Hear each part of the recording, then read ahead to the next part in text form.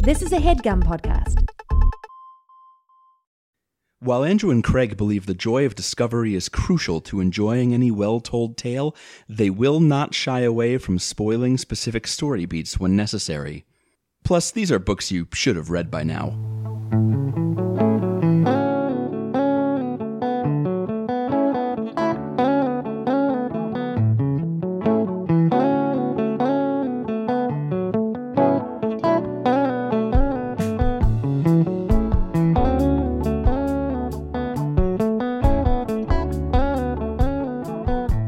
Welcome to Overdue. It's a podcast about the books you've been meaning to read. My name is Craig. My name's Andrew, and Craig, I have terrible news. Oh, no. There's been a murder. Oh, a murder most foul. And I regret to inform you that the person who did the murder is still in this very podcast. Oh, no. Uh-oh. Who's been murdered? Our credibility? A little Belgian dude is going to come and talk to us both a lot until he figures it out, though, is the good news. Like, we don't have to do anything. Great. So, like, our characters can be pretty, like, I was going to say architectural, but, like, archetypical. If I could be an architect, probably. I could be window dressing. Mm-hmm. You could be my manservant. Yeah. Who gets caught in a lie, which then catches me in a lie, and then the whole thing unravels from there. I love to unravel things. Welcome to our book. Well, lucky for you, I read Agatha Christie's Murder on the Orient Express, so that's all we're going to be doing is unraveling a great mystery. Yes. And hopefully maybe by the end, listeners, if you listen all the way through, you'll find out who did the murder, the podcast murder. Now listen, to any government agents who may be listening to this podcast, everything Andrew said is most definitely a goof. Or is it? I'm contractually bound to say, or is it in this scenario? I'm definitely innocent of everything. Everything. Or is he? This is our book podcast where one of us reads a book and tells the other person about it. Usually a book that we have not read before. Andrew, just a real quick check. For the record, you have not read this book before reading it for the show. No, never have. Great. Again, just making sure our credibility is in check. And that's the one thing that hasn't been murdered. Good. They're clear. They had an alibi. And this is our second, after nearly 500 episodes now, only our second Agatha Christie. Yeah, last time we did Murder of Roger Ackroyd, episode 66. In June of 2014. An episode where we both talk just a little bit about what a strange app Tinder seems to be. Yeah, that was a weird riff that we did. Here, let's both talk about something we have no context for and just try to make each other laugh. Oh, wait, that's the whole podcast. It's welcome if you've been here before. We haven't fixed anything. Yeah, you can go check that out. It's still not a bad episode, that book. It's fine. That book in particular is worth knowing about. I'm not even saying like we're worth listening to, just like it's worth listening about that book, perhaps. We talked a little bit in that episode, so we're going to give you some author information. We're going to take a quick break, and then Andrew's going to tell me about this book that he read. I have not read. I have seen a film adaptation. Now, is this the 2017 film adaptation or the 1974 film adaptation? So you've seen Kenneth Branagh. I saw Kenneth Branagh's film. His work. Mostly on the strength of it had Daisy Ridley and Leslie Odom in the cast. It's got an extremely strong cast. Yes. And in particular, those two off of Hamilton and the first sequel, Star Wars, was like, okay, where are these folks going to go? They're going to go into this movie where maybe somebody gets murdered. And I mean, it's that Johnny Depp plays the horrible man who gets murdered. I forgot that. Was it that a prescient touch on the part of Kenneth Branagh? I don't know. Who knows? That's what they call Kenneth Branagh, prescient touch. We talked a little bit about Christie in episode 66, but I think there was more to say. She is the best-selling author ever, perhaps. born. And we talked about how the only better selling authors were like Shakespeare and God. Yes, correct. Born for the collected works of Shakespeare and the Bible. Born in 1890, respectively. Died in 1976. Talked about her disappearance in 1926. She's written 83 books, including romances under the name Mary Westmacott. You may also know of her Miss Marple mysteries. She worked as a nurse during World War I. Multiple places that I read that fact cite it as the reason she knows about poisons in her books. Huh. Okay. I mean, I guess people can't do independent research about poisons. Her first novel, The Mysterious Affair at Styles, which is the debut of one Belgian detective, Hercule Poirot, was rejected 6 times before being published finally. And she went on to write a whole score of his novels. We'll talk about that in just a second. She's made a dame of the British Empire in 1971. We talked about that a lot in the other episode. Made a lot of jokes that we thought were very funny about dames. And I saw somewhere that her last public appearance was the 1974 premiere of the Orient Express film by, I don't remember the director's name, but it was Albert Finney playing Poirot and Ingrid Bergman playing Greta something. Do we know how she felt about that flick? Did she think it was okay? The only quote I saw was that she liked it, except Poirot's mustache wasn't good enough. I see. I think that is a note that apparently the people who did the Branagh film took to heart because his mustache is ridiculous. Cartoonish, yeah. It looks like SNL, like cotton candy, exaggerated for comedic effect. Yes. Well, I'm sure we'll learn more. When I talked about the Aykroyd book, we talked about Poirot, but I know I was really more interested in the twist of that book and spent a little bit more time on that. Poirot, as I said, premiered in 1920. In his first appearance, he was already retired. Mm-hmm. So when he quote unquote died in 1975, he was probably over 100. You know, like she kind of wrote herself into a corner there.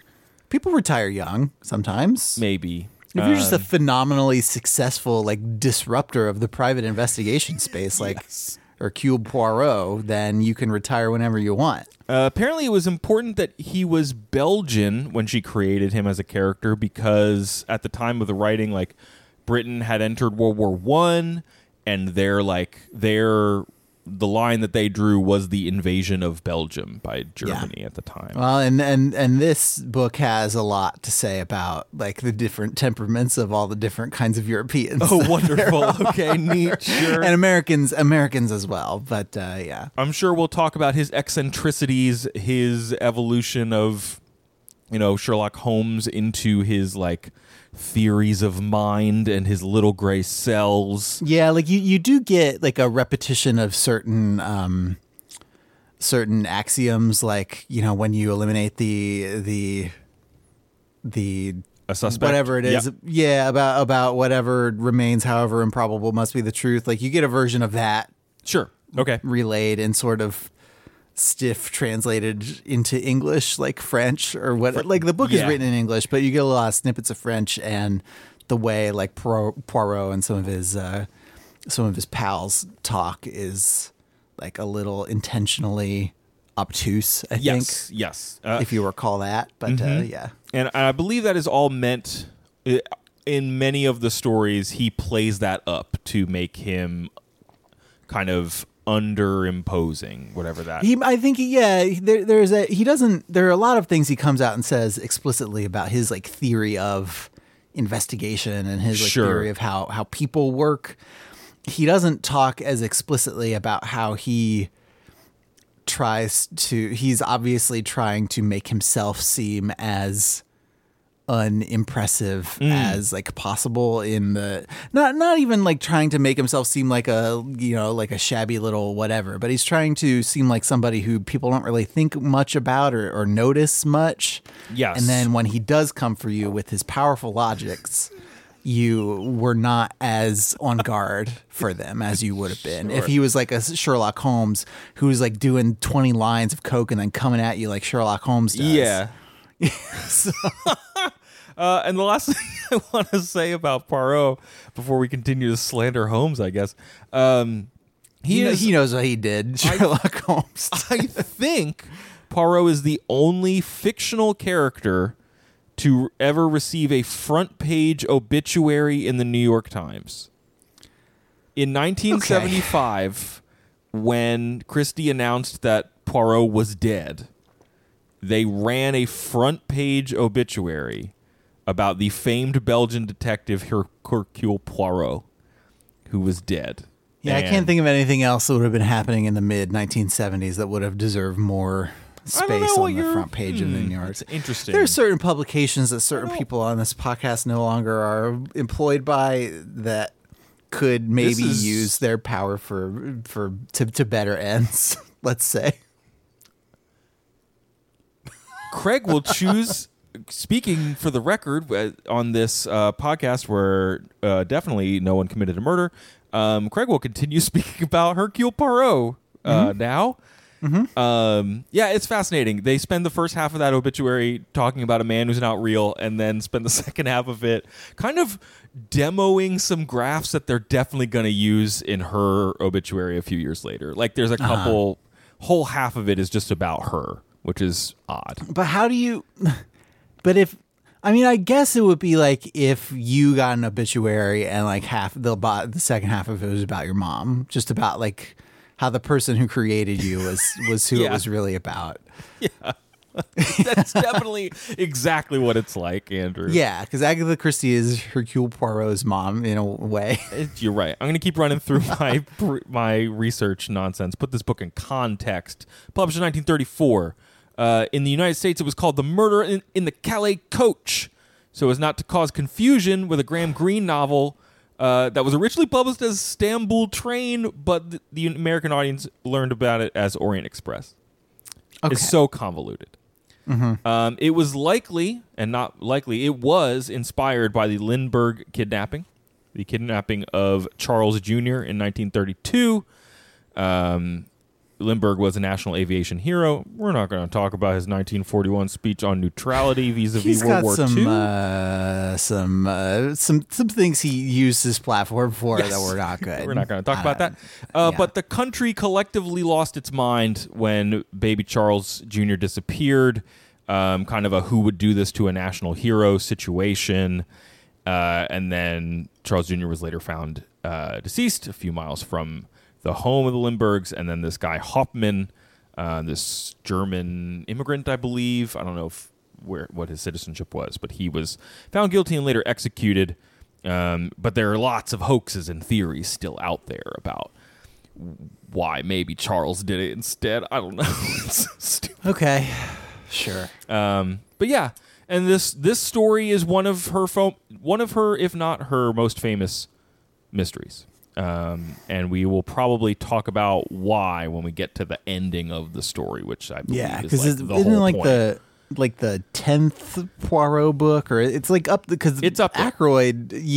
This came up in the previous episode as you thought that it was the first Poirot book, but it ended up being like the 6th. No. This is still like pretty far. This was 34 into the franchise. This was 34. He debuted in 20, so 14 years in. Funny you say franchise. That Kenneth Branagh film, it was fine, right? And yeah, it was not a blockbuster like monetarily or critically, but it did well enough in both respects that it's getting a follow-up called Death on the Nile that's coming out next year, 2022. Yes. I thought that we just had that sequel didn't exist because maybe the first one hadn't done as well and we got Knives Out instead. But no, apparently it's just COVID. It's just a cursed COVID production. Yeah. So interesting. All right. Let's take a quick break, Andrew. I have some notes on the train, the Orient Express, but I feel like we should talk about the book first. So let's take a break. Okay.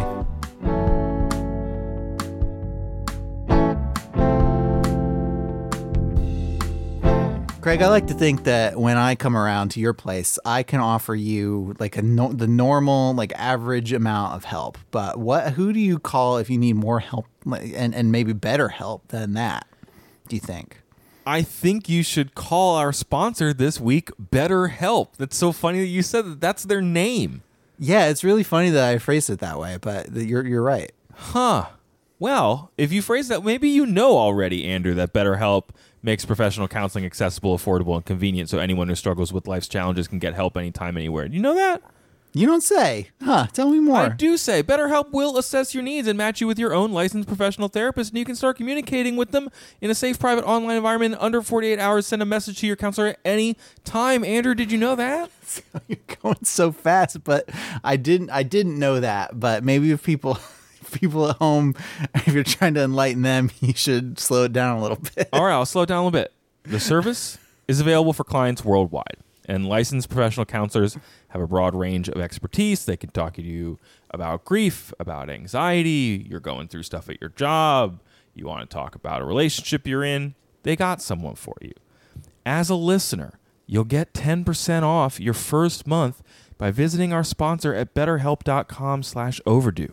Join over 1 million people who've taken charge of their mental health. Again, that's BetterHelp, betterhelp.com/overdue.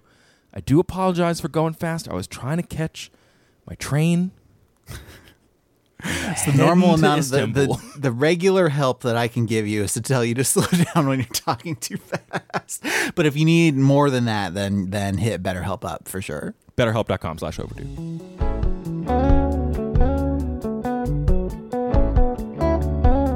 You're waiting for a train, Andrew. A train that will take you far away.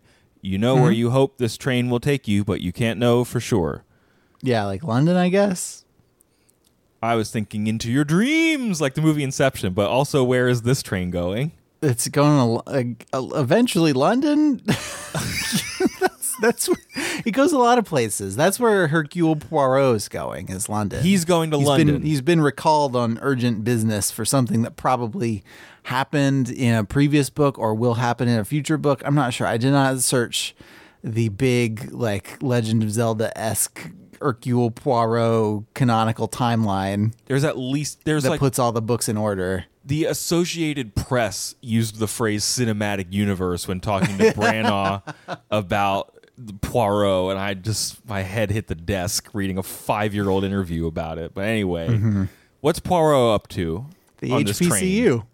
No, that's not the Hewlett-Packard cinematic universe. That's a different thing. Hercule Poirot has been recalled to England for a second unrelated mystery that we don't hear anything else about. It's a mystery.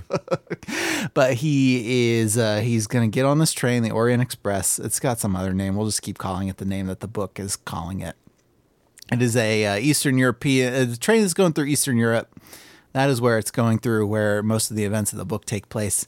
And he's talking to his friend Book, who Bouc. I looked up the pronunciation before, Book. and you could put more of a stank on it if you want, but I'm not going to. Just like when you put more of a stank on Poirot than I'm going to do. Hercule Poirot. We're two great guys, both named Louis. You got to pronounce it like you've got an orange in a sock that you're swinging around. Like the syllables have like a centrifugal force that you're not fully in control of. Jesus. Okay. So he's talking to his friend Book, who's a director who runs this like train line, and he's going to give Poirot a really cherry seat on the Orient Express. And then he is like, oh, wait, this is weird. This train is totally full. That's so strange. This is never the case for trains in now times at this time of year. That's weird. Anyway, I'm going to squeeze you on anyway, but it's just weird. Even the special car that I keep for my own personal secret use has been sold out to somebody. So, there's a lot of people on this train. And Hercule Poirot is like, huh, weird. Okay. Got to get on this train, I guess. I got places to go. I've been recalled to London on urgent business. Where is he at the start of the book? He's in Constantinople. Is he? He's so he has taken another train from Aleppo to Constantinople, which was Constantinople at the time. It was not Istanbul yet. Yeah. Okay. Sure. This is before the song came out that educated everybody on this name change. You play the song backwards and it starts reading off Orient Express. And so, Poirot has actually met a couple of the people who end up being on the Orient Express with him, a couple of English people, and it's commented on many, many times through this book how reserved and closed off the English are as a nationality. Okay. A lot. There's this point they're talking about the murder, and this guy was stabbed a bunch of times, and everybody is like, well, okay.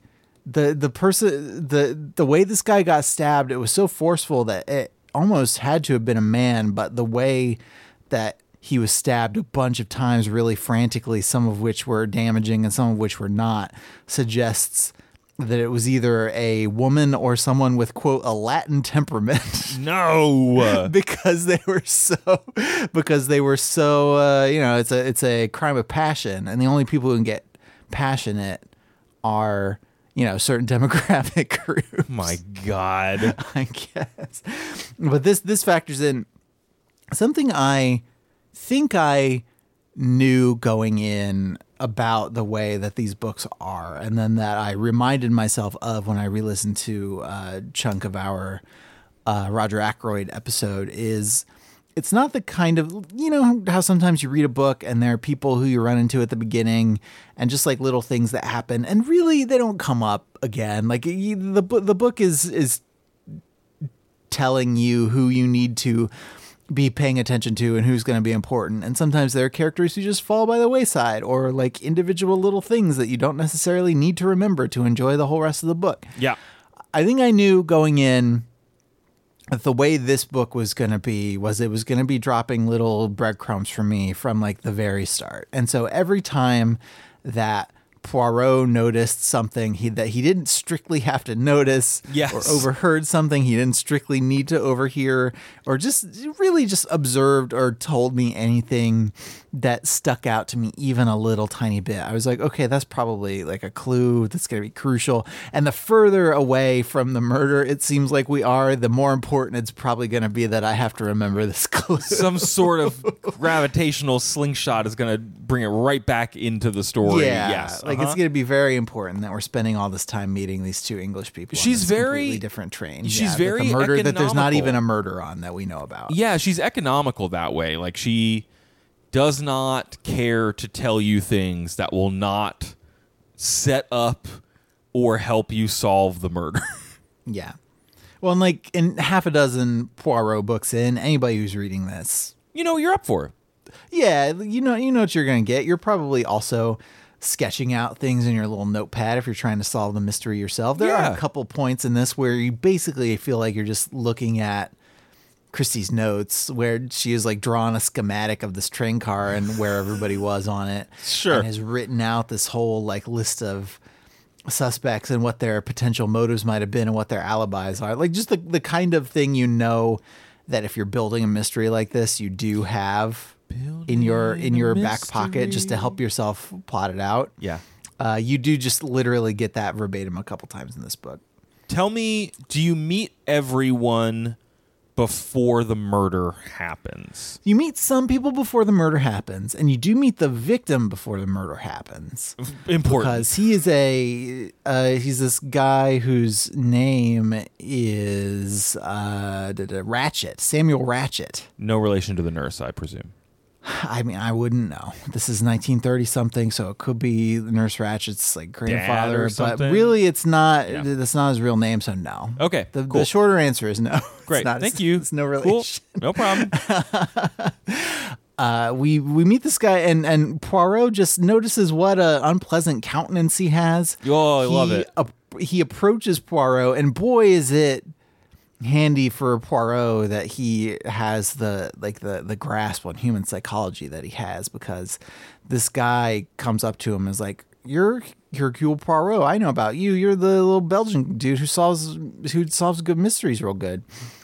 And I have people who are after me, and I could use a very observant little mustachioed Belgian guy to be watching my back. And Hercule Poirot, even though, I mean, he is on other business, he has lots of other excuses, but at the end of the conversation, he's just like, I don't like your face and I'm not going to work for you.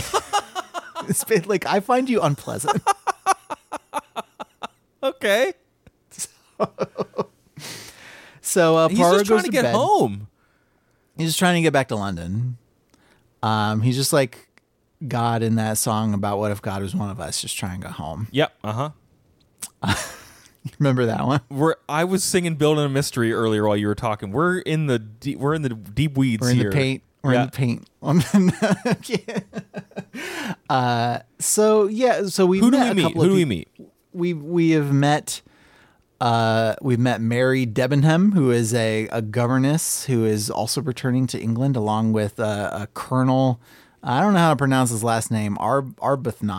Arbuthnot, I think. Arbuthnot. Yeah. Arbuthnot, sure. Who is another English guy who's coming back from India to England. And this is the time of the British Empire, and so there are all kinds of countries that England thinks this should be in charge of.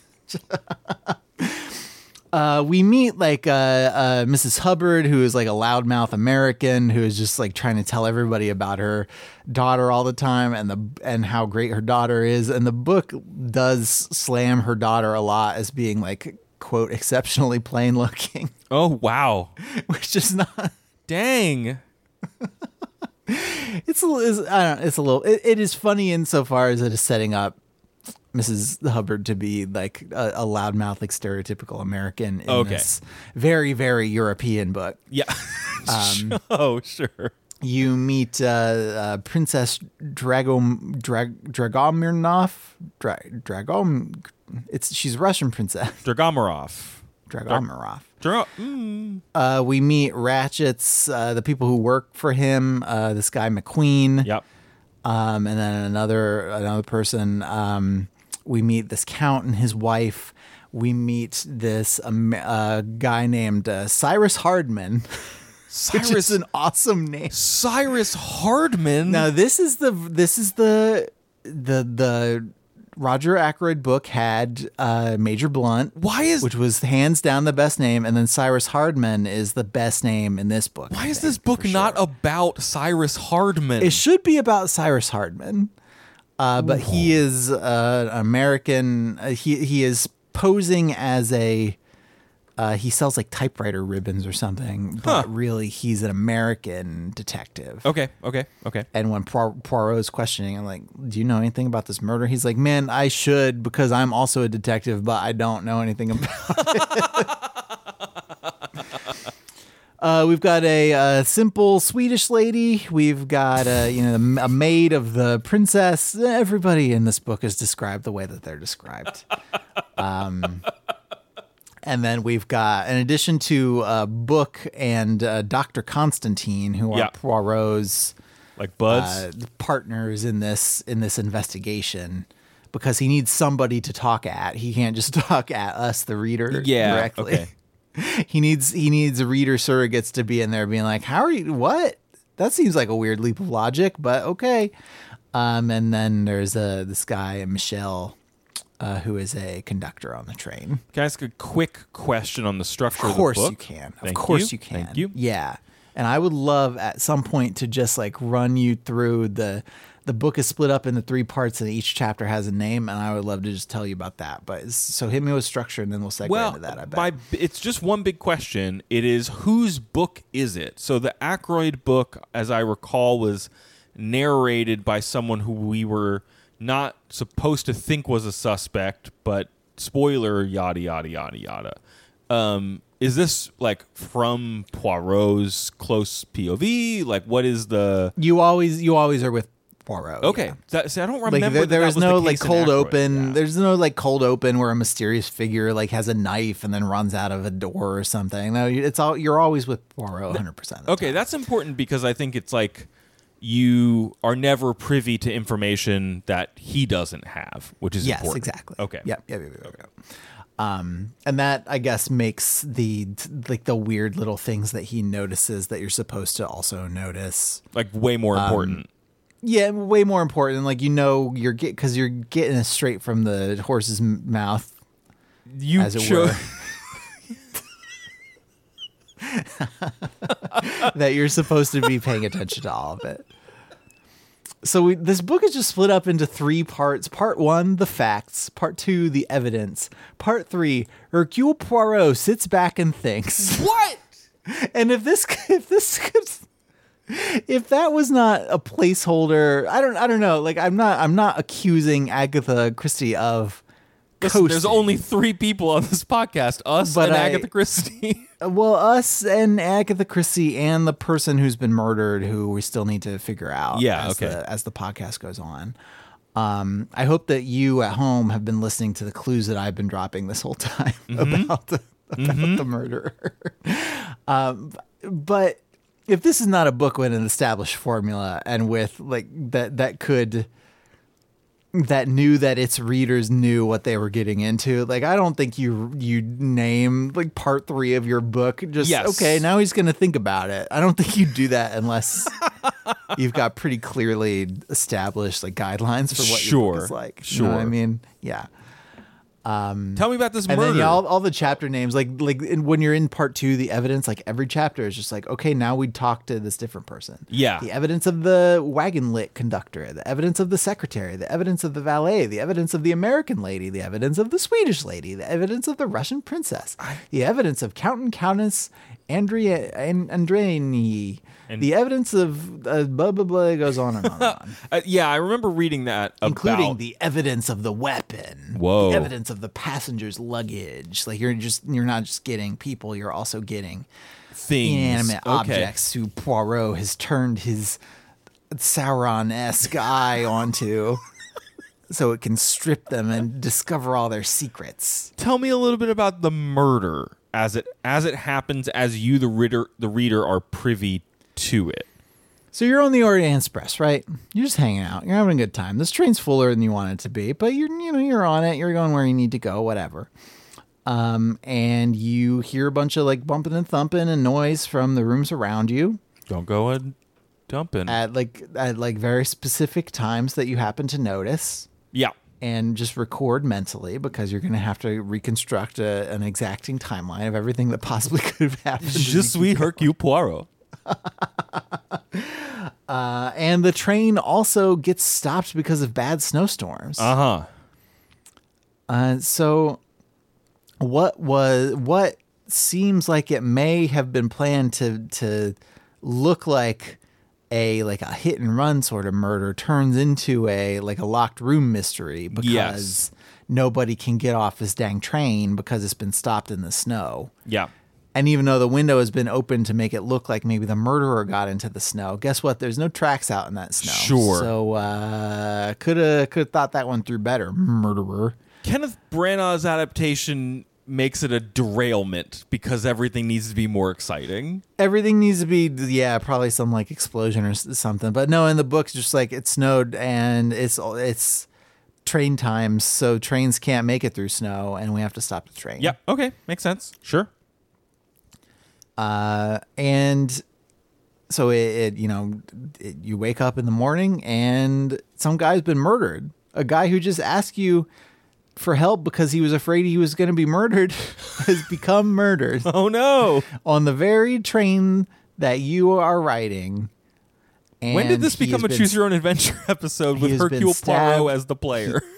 I would play a choose your own adventure with Hercule Poirot as the player. Yeah. Except, I don't think actually that Christie would be cool with that because she would not want Poirot to be able to make wrong choices. Would it surprise you, Andrew, that the video game adaptation of this book for the personal computer features a different protagonist and Poirot is like sick the whole time and you can go ask him for advice? That's awesome. No, because you don't want Poirot to be fallible just because you are stupid and not as smart as Hercule Poirot. It would break the whole thing. Yeah, of course. Anyway, this guy's been stabbed 12 times. This Dr. Constantine, whatever his name is, he comes and he's like, some of these, like 3 of these stabs could have been lethal. 2 of them were obviously made in a corpse that had been dead for a while because they did not bleed enough to be stabs that an alive person could get. This guy's a good doctor. Well, I knew that kind of thing happened because I've watched so many crime procedurals, including Bones. Okay. I'm familiar. So I just want to watch an episode where the people from Bones meet Hercule Poirot and they solve a I mean, he bone did die in 1975. The New York Times ran an obituary about it. So, I mean, the show Bones had an episode where Santa was on it. The show Bones had an episode where David Boreanaz saw Stewie from Family Guy in real life because he had like a brain tumor that hadn't been operated on. I think I've talked about this before. I did watch an episode of Bones at the gym once where he was hallucinating a ghost while he was trapped on a boat. Yeah. That episode. So absolutely no reason why it could have been David Boreanaz like talking to Hercule Poirot in his mind because he was like reading a book. Or You're right. Fell asleep or he ate like a bad sandwich or something. Yeah. Anyway, he's been stabbed a bunch of times, and then there have been some clues sort of like clumsily left in a way that is transparently meant to deflect responsibility from and onto somebody. And so the first thing that happens really is, you talk to the doctor who gives you sort of the medical facts of what happened and the stabs and like the time of death. And you do the sort of Phoenix Wright search for the room for evidence. And where you like look under tables and you find like pieces of paper with stuff scrawled on or whatever. But you find some clues that do seem to have been planted because right from the jump, they're like, okay, I don't think because we've got these stab wounds where he was dead already, it doesn't seem like this could have been one person acting alone. Sure. And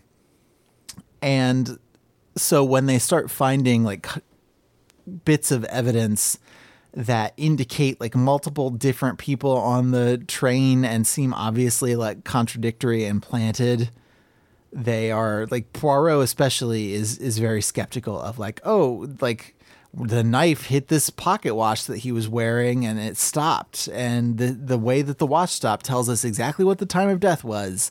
And there's only one guy on this whole train who smokes pipes. And we found like a pipe cleaner in this room. And Poirot is he's rightly skeptical of easy evidence. And so he's like, yeah, this might be evidence, but it might also not be evidence. Okay.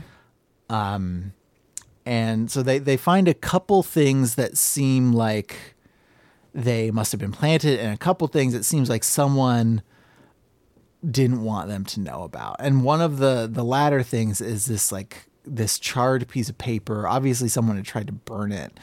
And Hercule Poirot does this fun like detective thing where he can, he like reheats the piece of paper, like the one ring. Yeah. And can see the script on that used to be on the letter. And it just talks about this Armstrong baby. Okay.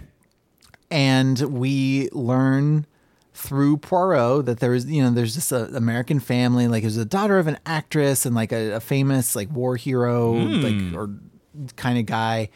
And it had made all the papers and then been this big like sensational thing where this baby was kidnapped and then the whoever kidnapped the baby tried to ransom it, and then when the ransom money was paid, the baby was found dead. And it's this guy Ratchet whose last name is actually Cassetti who did it, but because of some technicality he got off in court, and so he did not get the punishment that he deserved for doing this thing that the book wants us to be very clear. He definitely did this bad stuff to this kid, and there's no question about it. It's just that the justice system has failed certain people. And so that's what you need to kind of internalize for the end of this book to feel good and not like vigilante mob justice. Well, and can I ask a quick question too? Like at this point, has no one has hired Poirot to solve this murder. He's just... No, yeah, like Book kind of wants to. And some of it is like, man, we're going to have to deal with like the Yugoslavian police, and it's going to be this whole thing. Would be really good if we had this all wrapped up. Yeah, like we could just like give it to them on a platter and not have it be a whole thing. That would be really good for me and my trains that I own. Sure. And also I imagine a bunch of whatever police show up to this train, with the murder, they're gonna ask Poirot what happened. They're Poirot. Gonna know about Hercule Poirot because some of the people on the train even know who Hercule Poirot is. He has a low level of fame that fans of the genre know about. They read a tweet about an article about him. Yeah, yeah, like, oh hey, I saw about you on bustle.com about how you solved it. I didn't read the article, but I saw the headline, and I guess you're really good at solving murders. Yeah. Mm-hmm.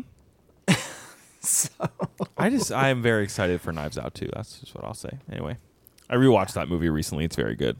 Knives Outer. I hope that's what it's called. God. They should call the first one Knife Out, so that the second one they could call Knives Out. Just call this one Knives In. Interesting idea. I think mine is better, but I like you for trying your idea also. Hey, they gotta have options for the focus test. When they put it before the people, Anyway. So okay, after we do all the the investigation phase, we move on to the interrogation phase, and he talks to all these people and he finds out all kinds of stuff about them.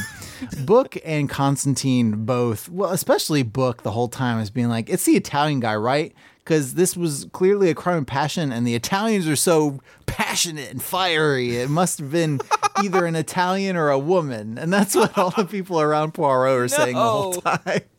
Like the chef of the train is being like, yeah, it's probably a woman. Like, this seems like a kind of thing a woman would do because it was so passionate. Huh. Okay. And Poirot the whole time is being like, well, couldn't somebody have staged it that way to trick people, other non-Poirots into thinking that it was somebody else who did the crime? Yeah, Hercule, he knows what's up. So yeah, I'm not going to go blow by blow through all the evidence and all the people who he talks to, but it does seem like the people who the evidence in the in the train in the suite or the booth that Ratchet / Cassetti was in, the people who would be the most implicated do seem to have strong alibis from people who they have no reason to know. Oh, okay. And the rest of everybody seems like they just couldn't possibly have any connection to this. And there are like a lot of consistencies between the stories they're telling. Like they all heard someone speak with like a man speak, but with a high voice. And they saw a woman in like a very conspicuous like dragon kimono. Like, I remember the kimono, train car. Yeah. And so Book and Constantine, these idiots, because that's kind of how the book is with them, is there's just a couple of bumbling. Like they have that part in part 3, where they all sit and think about the thing. Yeah. And both of their thoughts are like, Book is like, man, trains. And Constantine is like, I don't know what's going on. Man, if my wife ever finds out I'm having an affair with this other person, it's going to be really bad for me. And when Poirot starts talking again, the Book says that he is like disturbing Constantine from a quote pornographic unquote reverie. Like he's clearly just thinking about messing around on his wife with some other woman. Oh man! Instead of being good at solving mysteries. So I haven't waited. I guess you're a good doctor, Constantine, but I don't know. Maybe rethink some elements of how you're living your life. Yeah, perhaps.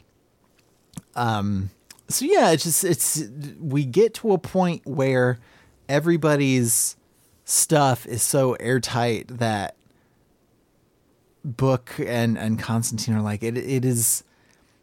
They start unraveling these threads and discovering that a lot of these people do happen to have these like personal connections to this Armstrong family that this stuff happened to.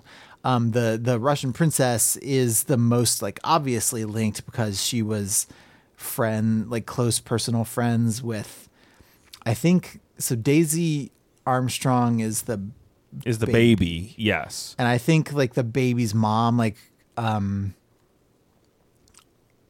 the Russian princess just knew or was like the godmother of or something. There are a couple of people who have closer connections, but it's not until Poirot starts unraveling this web that we find out that like, oh, everybody, like the colonel like served with the dad of this baby in the war, and multiple members of this group like used to work for the Armstrong family, and it becomes this thing where the Book and Constantine are like, they can't all be in on it, right? Yeah. And then at that point, Poirot is like, okay, call everybody into this room. It's time for me to deliver my dramatic monologue where I put together all the evidence and let you decide what is the most likely story. And so he called, everybody gets together. Poirot's talked to them all multiple times at this point. So I think a lot of them see the writing on the wall. Some of them are afraid of being outed as the murderer. Like, emotions are running a little bit high among a lot of people in this group. Makes sense. And Poirot presents two theories. He says the first theory is that when the train stopped, not at the snow stop, but like the last scheduled stop, somebody wearing a uniform for this train line got on, killed this guy as part of some like feud. And then, they left the uniform that they had worn and they hopped out of the train and they ran away. And so that's one theory. There are other bits of evidence, but like that's the like it was somebody who isn't on the train theory is the important way to think about this first theory. Okay. And Book and Constantine are both like, this is the stupidest thing I've ever heard. I can't believe this dumb stuff that you are asking us to believe. This can't possibly be true. Hercule Poirot, what are you talking about? Yeah, and then Poirot is like, well, don't dismiss my first theory until you've heard my second theory. My second theory is that everybody did it. And because everybody was related to this Armstrong family. And he like outlines the way that everybody is connected to this family. And the obnoxious American lady, Mrs. Hubbard, suddenly starts speaking in a much more like, I don't know, authoritative and what is clearly her regular like speaking voice. But she was a famous actor. And so, she's talking about how this role that she was playing as the obnoxious American. And it turns out that she is Daisy Armstrong's grandma, the actress Linda Arden. And and it becomes clear that all of these people knew this guy Cassetti was going to be on this train. And there are a total of 12 people who participated in the murder, which the colonel insisted on because that's the number of people on a jury. And he has he has this whole thing that he said earlier about how like the jury system is as good a system of justice as anybody's come up with. And the court system has failed to give this guy Cassetti what he deserves. And so a jury of 12 people, are going to all murder him. And so the reason there are so many stab wounds and there are so many different like qualities of wound on him, from like, obviously lethal to very weak and like wouldn't have done anything, is because all 12 of these people went into that car and stabbed him at some point. And Hubbard / Arden volunteers to be the person who takes the fall for everybody else because she like masterminded this plan. Okay, so I didn't remember this. They all knew that they were all participating. It was a planned dozen. Yeah, so the reason that this train car is full, I mean, it's at this off, in the off season, is not a coincidence. It's that all these people got on here at once to enact justice on this guy who kidnapped and killed this little girl who was the light of this entire family's life, and the whole family loved her. And like the chauffeur talks about how she would sit and like pretend to be steering the car and all of this like very touching kid stuff, which as a parent of a 2-year-old worked on me, I gotta say.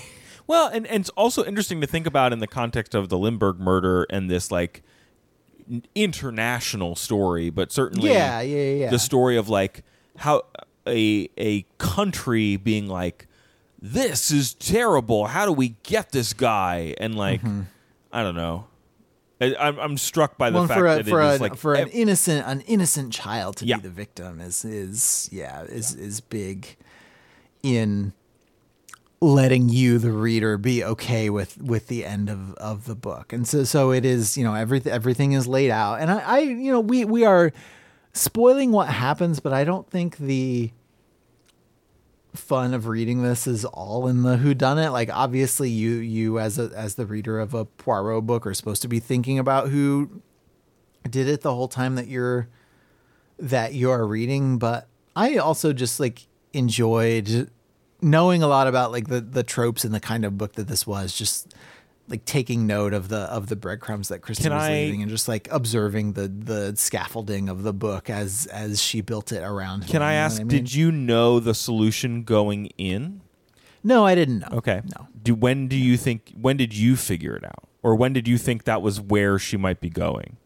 I didn't have the whole thing figured out until he laid everything out. Okay. But I also wasn't trying particularly hard to like P.P. Sylvia like murder board the way that everything was happening as it was going through. There were some things that Poirot didn't reveal to be significant until the end that I knew that when they were happening that they were significant. Okay. Like, it's significant every time Poirot notices like an errant grease stain on somebody's passport or that the monogram on somebody's suitcase seems wet or like whatever it is that he's noticing. There were a lot of articles about this movie, about the story when the movie came out. There's a good one from Constance Grady on Vox, What Makes Murder on the Orient Express's iconic ending work so well. And she just argues that, like, you as the mystery reader looking for the solution where one murder equals one killer in and of itself is a red herring that can, like, make the book really fun, because there's plenty to make a lot of assumptions about and a lot of like potential solutions out of. But the fact that you're looking for, okay, well, which person is going to be the person? Yeah, who done it? Yeah, it innately. Who done it? Always sort of. It's always like, who is not necessarily singular or plural all by itself, but it does imply like, okay, one person did this. Yeah, or a body did it.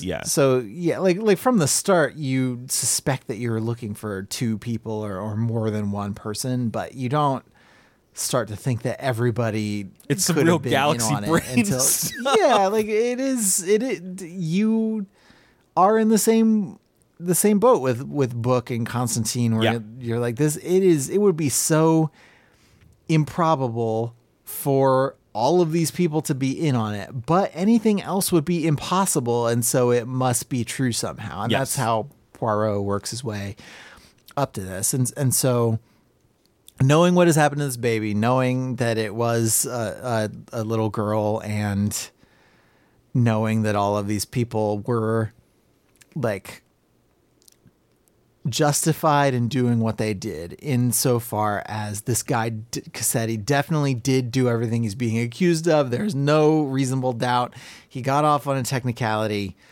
Book and Constantine are like, I think that first theory that you had, where it was somebody from outside the train who then got away, that suddenly seems like a really compelling theory to me. And so maybe that's the one that we'll tell the police. Like, we'll get to the next stop and we'll tell the police that's we have famed investigator Hercule Poirot here, and that's what we figured out together.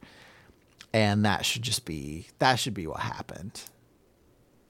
And so it does end up being like, oh, hey, vigilante justice is okay this time, because the guy definitely was guilty and he deserved it. Yeah, and, corporal punishment is okay. Yeah, and corporal punishment is okay also. Like, the death penalty is fine. Yeah. And it's cool that he got stabbed a bunch of times. Yeah. How'd you feel about it in the moment as you were reading he's going to let them all go? I mean, you don't want to see any of these people go to jail or like get put on like a medieval torture device or however they did corporal punishment in the 19th. Woof. You don't want them to get put on a Braveheart machine and get their like limbs stretched out or whatever. But That's what they called it. It's a thinker. So yeah, in the moment, you're like, yeah, this guy seems like a real scumbag, and I don't want any of these other people who don't seem like scumbags to get punished. So that's that's fine. But it doesn't really bear thinking about the implications. Yeah. Yeah. Of people taking matters into their own hands. And listen, I'm not trying to say that the court system is always batting 1,000 in terms of like getting people who deserve justice. Yeah. But I also don't necessarily want our podcast to be on the record as condoning mob the death penalty killings. or mob. Sure. Yeah, I was reading a little bit about the guy who killed Charles Lindbergh Jr. and like his wife, like they just fought along.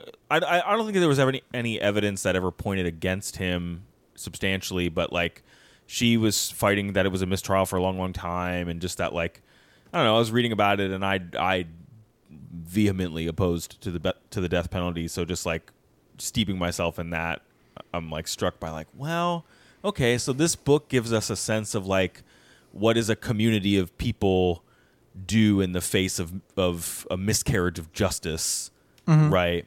And then like what are we left to feel about that? And in the context of a genre that is usually like giving us this satisfying, aha, it was the butler, it was whoever. Well, and often this kind of story doesn't end with like the person getting like knifed to death because he did a crime. It's just like he gets cuffed and hauled off, and he says that he would have got away with it if it wasn't for you meddling kids. Correct. Like, it's usually a more benign sort of punishment. Yeah.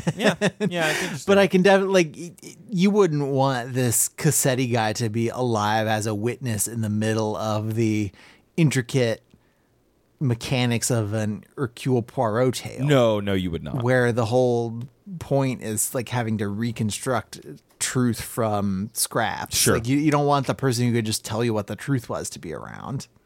No, you got to take him off the board. Yeah.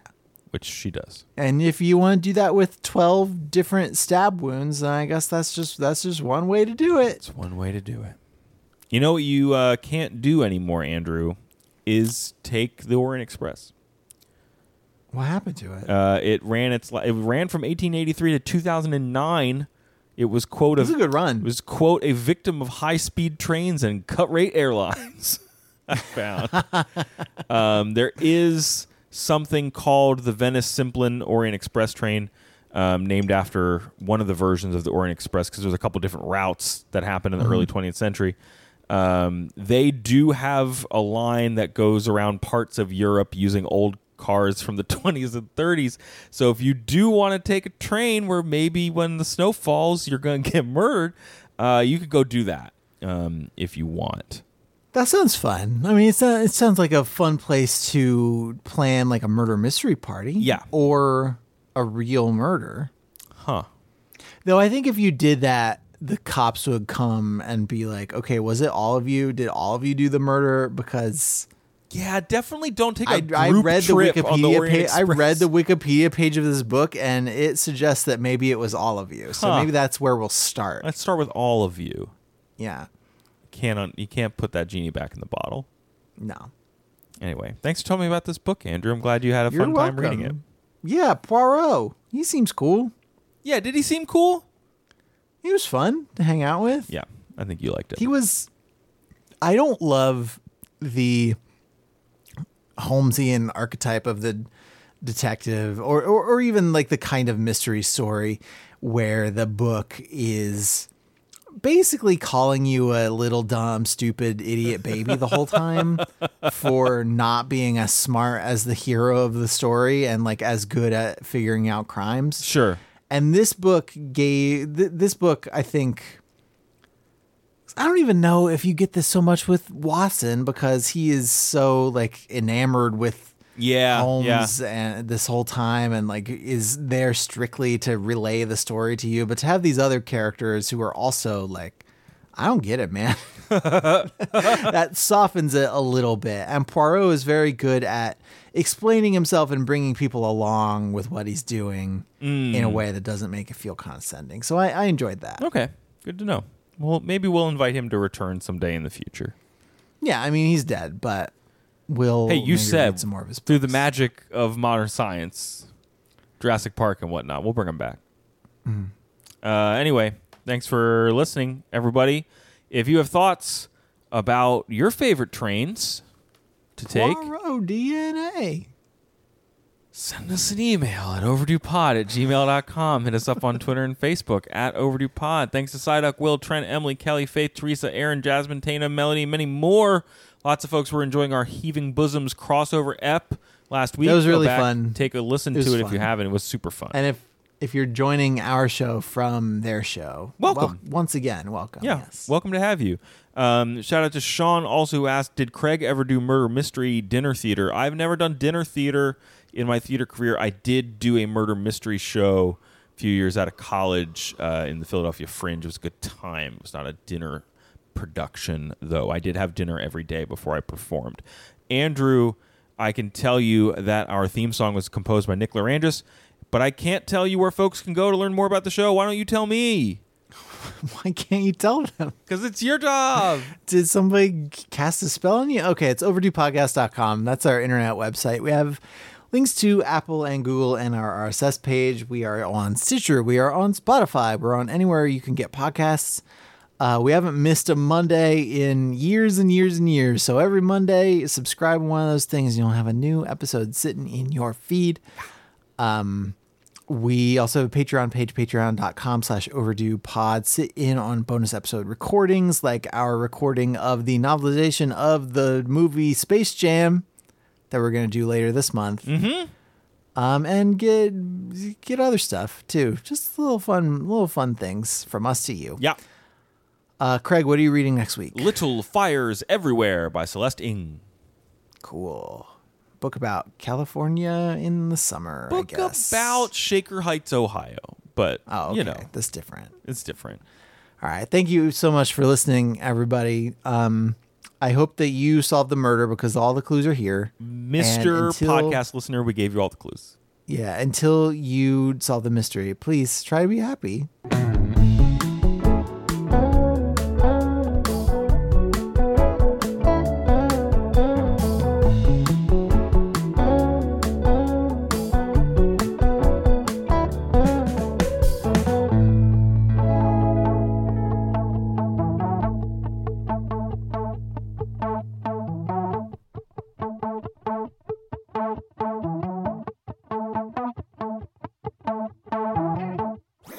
That was a HeadGum podcast.